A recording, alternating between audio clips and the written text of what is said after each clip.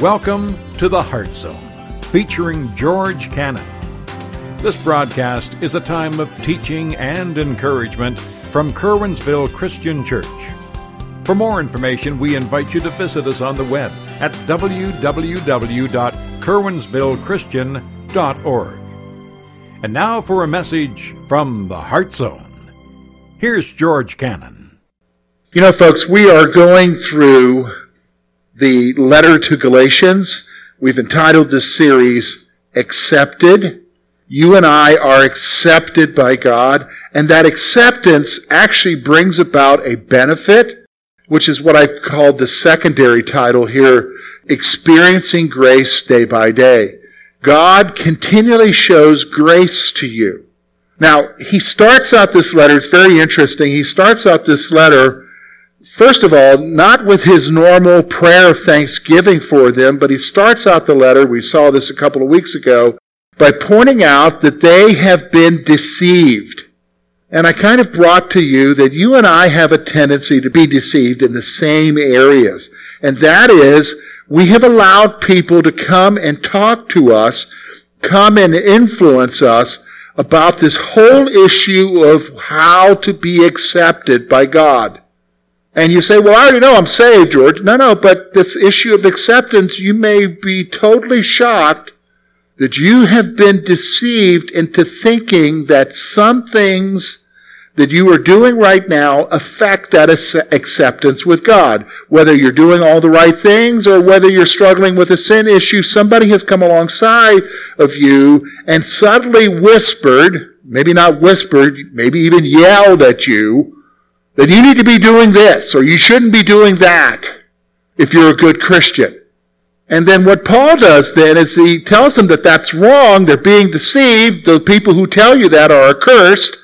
He then goes on and he gives his personal testimony, really defending himself to the people that he started. He started that church. He defends himself and his apostleship and his message with them, and we saw that last week, where he talked about the nature of the gospel. So this week, we're actually going to look at the last part of his testimony, where he has two confrontations with two groups of people, and the whole issue is about being true to yourself.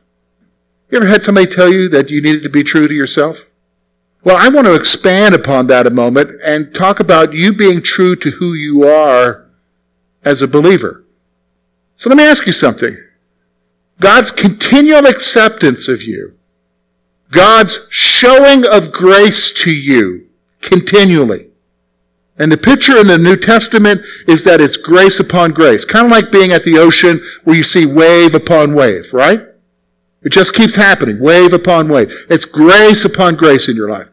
Does that have anything to do with you? And the proper answer is no. No, it doesn't. It does not. Nothing. See, your acceptance with God, who does it have to do with? Jesus. But why is it we allow other people to influence our thinking? Why is it that we allow other people to question the validity of your faith for other things that have nothing to do with what faith is supposed to be in, right? See, this is the issue he's getting at here. See, you have to be true to yourself. What do you mean true to myself? You have to be true to yourself as a believer in Jesus Christ, that your acceptance with God is based on nothing else than the finished work of Jesus Christ. Period. And that he is the one who saved you. He is the one that is continuing to save you. What do you mean continuing? Well, you're in a process of sanctification. What's that mean? God's working out all the rough areas in your life, folks, right now. Is anybody perfect here? Perfection only comes when you go to be with Jesus, right? Then you'll be perfect. So he's saving you, and you will be saved. Salvation is expressed in an action that's happened by faith, an action that continues to happen even now, an action that will be complete when we go to be with him. But does any of that have anything to do with you? So here's the thing. You've got to be true to yourself. Now, how are we going to see that? Well, we're going to look at the first 16 verses of chapter 2. And we're going to see these two confrontations. He's going to continue his story, his testimony, and he's going to talk about two different incidents. And from that, we're going to learn some lessons here to help you to understand that your acceptance with God is not about what you do and who you are. It's about Jesus. So listen to what he says. Look with me at verse 1 of chapter 2.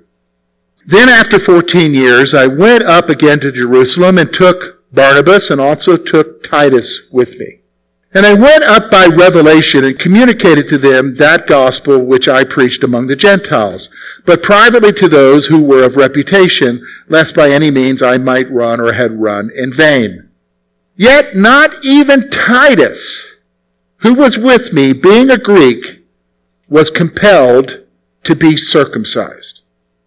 And this occurred because of false brethren secretly brought in, who came by stealth to spy out our liberty, which we have in Christ Jesus, that they might bring us into bondage, to whom we did not yield submission, even as for an hour, that the truth of the gospel might continue with you.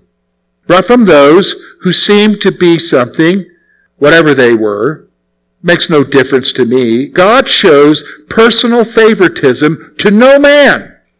For those who seemed to be something added nothing to me.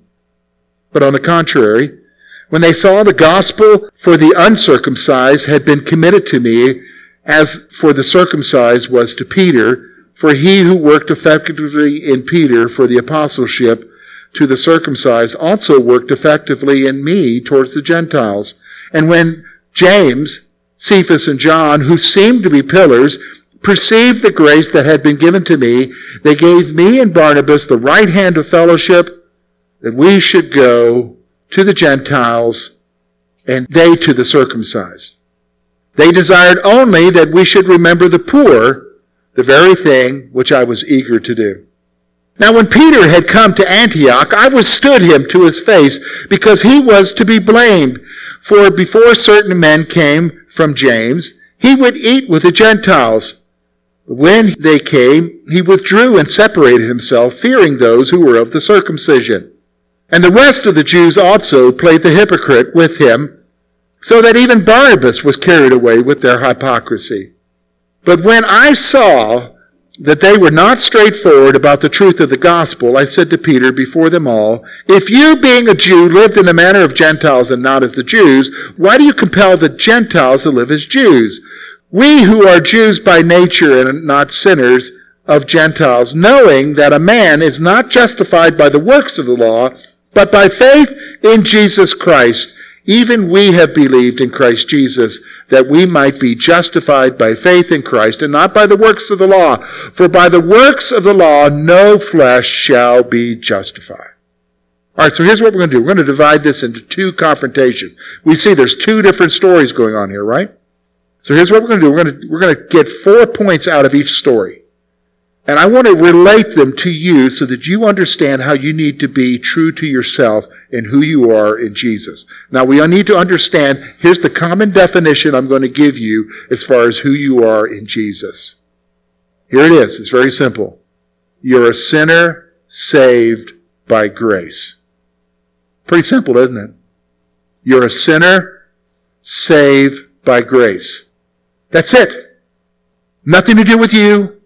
Everything to do with Jesus, right? All right, so let's look at these two confrontations. Two important confrontations we're going to see here. The first one has to do with Paul journeying to Jerusalem. This is referred to in Acts as the Jerusalem Council. It had to do with a controversy at the time. The Gentiles up in Asia Minor and all the areas where Paul was ministering to, he had started all these churches giving them the gospel of grace, and Gentiles were coming to faith. Well, they had these Christian brothers coming up from Jerusalem, and they were showing up, and they didn't like that these Gentiles were coming to faith and they were not keeping the law. What do you mean not keeping the law? Well, in their mind, first of all, if they were a male, if you were a male Gentile, you had to be circumcised according to the law. And they were also saying that you had to eat the same way as they did. Keep the dietary laws, keep the festivals and the new moons. Paul comes along and says, whoa, no, that has nothing to do with acceptance. God is accepting these Gentiles for who they are because they have faith in who? Jesus. So there's this big controversy. So by revelation, by God moving him, he and Barnabas and Titus, they bring along one of the Greek brothers to go down to Jerusalem and to discuss this issue. So Paul is giving you his perspective of what's going here. And we see that. So here's the 4 things I want you to see here from this. 4 things to help you to understand. And I'm going to talk about it with you. First one, we look at verse 3. Look at verse 3, chapter 2.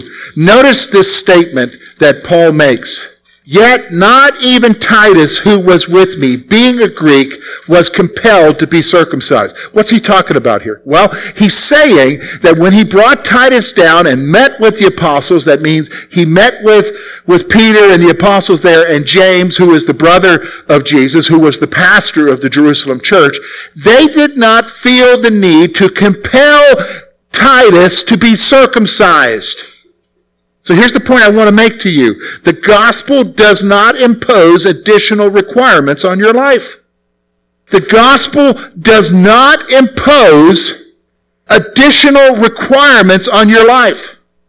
But my goodness, today in Christianity and in our churches, you would think if you came to Christ, then all of a sudden you've got to change all these other things according to the preference of somebody else. I think you understand what I'm talking about. The gospel does not impose additional requirements on you. You need to gain that understanding. Now again, remember we talked about this last week. I am not talking about the issue of obedience. Obedience is not what you do for acceptance with God. Obedience comes as a result of the acceptance with God. Do you understand? It comes, I'm obedient to the Lord because he has shown me grace, because he has loved me, because he has forgiven me. Now I'm going to do what he asks me to do. I don't do what he asks me to do so that I gain his love. His love's already there, right? See, that's what's coming on here. The gospel does not impose additional requirements on you. Paul's saying Titus felt no compulsion from anyone to do anything for his acceptance. Here's the second thing I want you to see. Look with me at verse 4 and 5. He says this, and this occurred because of false brethren secretly brought in, who came by stealth to spy out our liberty, which we have in Christ Jesus, that they might bring us into bondage, to whom we did not yield submission, even for 1 hour, that the truth of the gospel might continue with you. Here's what he says. Bothered by your freedom, people want to impose on your life. Bothered by your freedom, people want to impose on your life. Listen, I'm going to tell you right now, whether you like it or not, there is some well-meaning Christian out there who is looking at you and they're thinking, oh, well, it's nice that you know Jesus, but you need to do this as well. You ever had that happen? This is the issue that Paul's talking about, that there were these secret brothers, these people who were there, and they were spying out the freedom, and it was bothering them that you could think that you could do that and still think that you were okay with God. See, this is coming out of this argument here. Paul says, and look, notice what he said. They wanted to bring us into, what's the word there, folks, if you look at your text? Bondage. So here's the thing. Be true to yourself. Don't allow somebody to impose on you. They will impose on you. They will. And here's the thing. Here's reality. Look with me at verse 6 now. This is so powerful. Brought from those who seem to be something, whatever they were, it makes no difference to me. God shows personal favoritism, here it is, to no man. Paul's attitude was, he's talking about the apostles. Let's stop for a moment. Would you and I say the apostles are somebody pretty significant? Would you and I say that? Yeah. And you might even say, yeah, the pastor is pretty significant. But you know what Paul's attitude was? Who are they? They seem to be important. Makes no difference to me. Why? Because he makes the point. God shows no favoritism to any man. So can I tell you, God doesn't bless me any more than he blesses anybody else here. He doesn't bless any of the so-called, quote, big-time Christians in America any more than he blesses you. Because he all shows us the same amount of what, folks? Grace. And salvation is the same for all of us. That's the reality. God doesn't show any favoritism. This is reality. So here's what I want you to see. Here's the point. The reality is that God does not show favoritism to anyone. So why do you think he just shows grace? See, some of you here are in some serious bondage. Serious bondage, and I'll tell you how you're in that bondage. Okay, so right now you're going through something. Maybe it's been a difficult period. And usually that's what it is. It's not like a momentary thing, but it's like a period of difficulty. And you're struggling. And you're wondering, where is God? Where is God? Why aren't you helping me through this, God? Why aren't you helping me through this difficulty? Why am I going through this? Why am I going through this? And you begin to play some mental gymnastics. I'm just telling you, it's mental games. It starts up here. Mental games in your mind. And so you begin to wonder, okay, maybe this is happening because, and it's good that you do this because sometimes stuff does happen as a discipline in our lives. But you begin to play mental games and you begin to wonder, well, maybe I'm wrong with you, God, in some way. Maybe, and that's a good question to ask because maybe there is sin. Sin does result in problems, okay? But maybe that's not the issue. But you begin to have these mental games in your mind. Okay, maybe it's because I'm not giving enough. You know, the guys on TV said if I gave enough and I had enough faith, God would bless me. No, it has nothing to do with that. Well, maybe if I served enough, and so you volunteer for everything under the sun. No, it has nothing to do with that either. Well, maybe if I went to everything they had at the church. No, it has nothing to do with that either. Maybe if I dress the right way or go to the church that dresses the right way. It has nothing to do with any of that, right? But you begin to play these mental games because you think that you have to do something to gain favor with God, right? That's the issue, isn't it? We're trying to gain favor with God, but what you see is God shows favoritism to who? No one. He shows grace to everyone. Period. That's the reality. So then that brings me to my final point from this first confrontation, and it's this. The only thing that the apostles said, James and Peter and the apostles who were there in Jerusalem said to Paul, and this is the thing that Paul agreed with them wholeheartedly about, is this. Look with me at verse 10. Look at what it says. They desired only that we should remember the poor, the very thing which I also was eager to do. Now, isn't that interesting? Remember, we just got done looking at, in the series before this, in Matthew chapter 24 and 25. And remember, the very last parable was the parable of the goats and the sheep and how they're separated. And he looked to the one and said, you did this when I was sick and I was naked. You were there when I was in prison. You did this. And they said, Lord, when did we do this for you? And he said, when you did it to the least of these, my brethren, you did it to me. And he looked to the goats and he said, depart from me, go into everlasting punishment where there's weeping and gnashing of teeth. And it's because you didn't do any of this. And they said, Lord, when did we not do this? And he said, when you did not do this to any of these, the least of my brethren, you did not do it to me. Remember I told you that the basis of judgment is faith, but it's faith that is lived out. James tells us that true religion is what? Ministering to what? The widows and the fatherless. So here's the point. Faith must be lived out in actions towards others. That's the issue. God accepts you for who you are, but out of that acceptance, you need to what? Live for other people. Be there for other people. Isn't that interesting? It comes right out here. I'm going to be honest with you. Most of my Christian life, when I sat under teaching, we just kind of skipped over that part. It's not living for yourself. It's living for others because he saved you. Do you understand? You're not doing it to gain acceptance for him.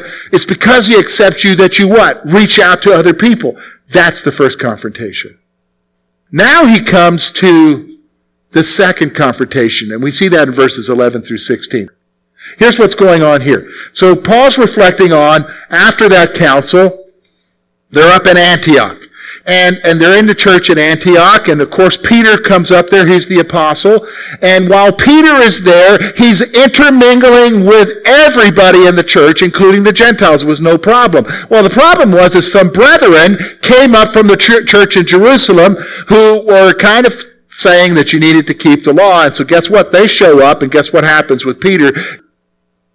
Peter decides, I better separate from the Gentiles and sit with my Jewish brothers. And Paul sees that, and he gets pretty ticked. So much so that he confronts Peter, not to himself, but in front of everybody. And these are the 4 points I want to bring out here. Because again, you got to be true to yourself. Notice what he says. First thing, look at verse 11 and 12. Now when Peter had come to Antioch, I withstood him to his face because he was to be blamed. For before certain men came from James, he would eat with the Gentiles, but when they came, they withdrew and separated himself, fearing those who were of the circumcision. Here's the thing. You need to recognize it. There is a tendency to want to please certain people. There is a human tendency to want to please certain people. And I can almost guarantee you've done this. Let me give you an example of what I'm talking about. Because I've done it. All right? So there you are. You're a believer in Jesus Christ. You recognize that He saved you, and you're living your life, and you're just going about life. And you're even with other people, and you're doing the things that they're doing, but then let one spiritual warrior show up. Now, what do I mean by spiritual warrior? Let one, quote, spiritual person that you perceive as being spiritual, maybe not even from your church, but from another church who kind of presents himself as being holy. And he walks into the midst of y'all, and all of a sudden, you change. Now, your friends recognize you changed. Now, the dude that's the warrior doesn't recognize you changed. But you changed. Why? Because all of a sudden, let's use the word, you are intimidated. Because maybe how you were interacting with them, the guy who is holy doesn't approve of.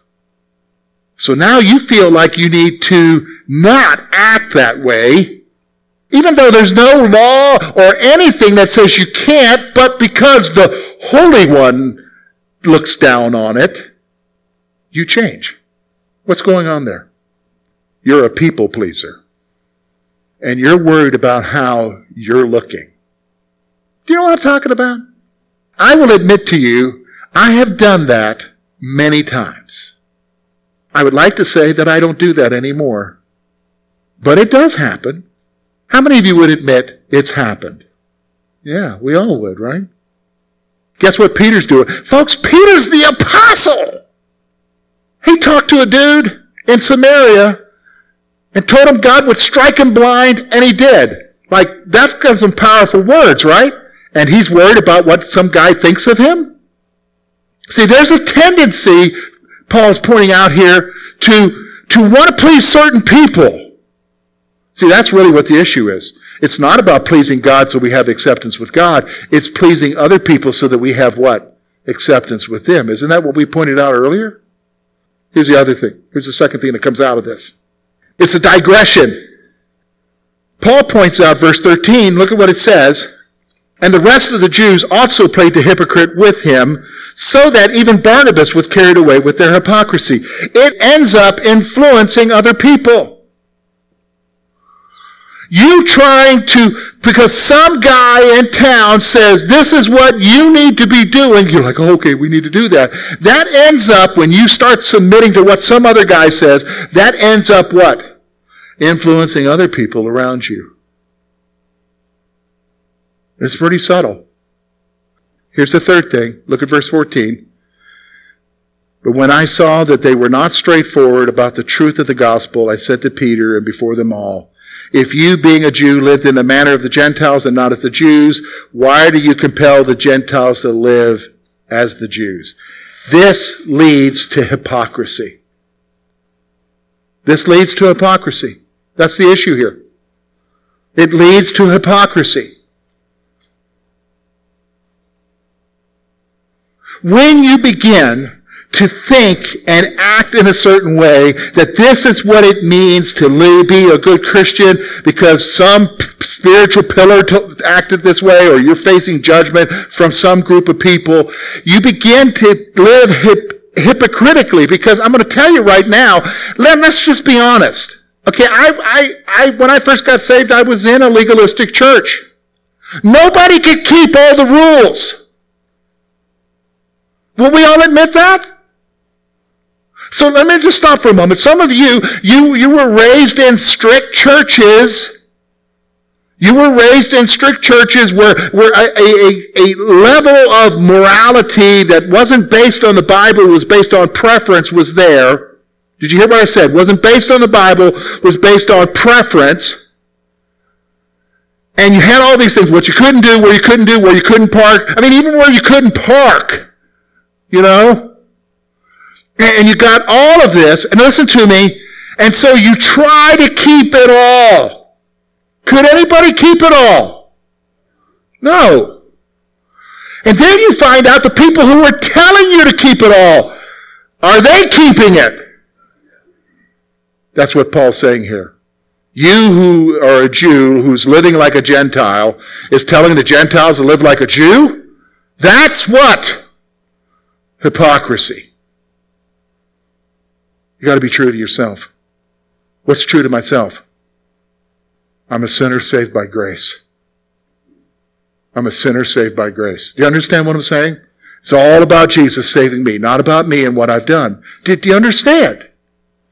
Do you understand? So then that brings up the final point that you need to see here. The final point is this. Look at verse 16.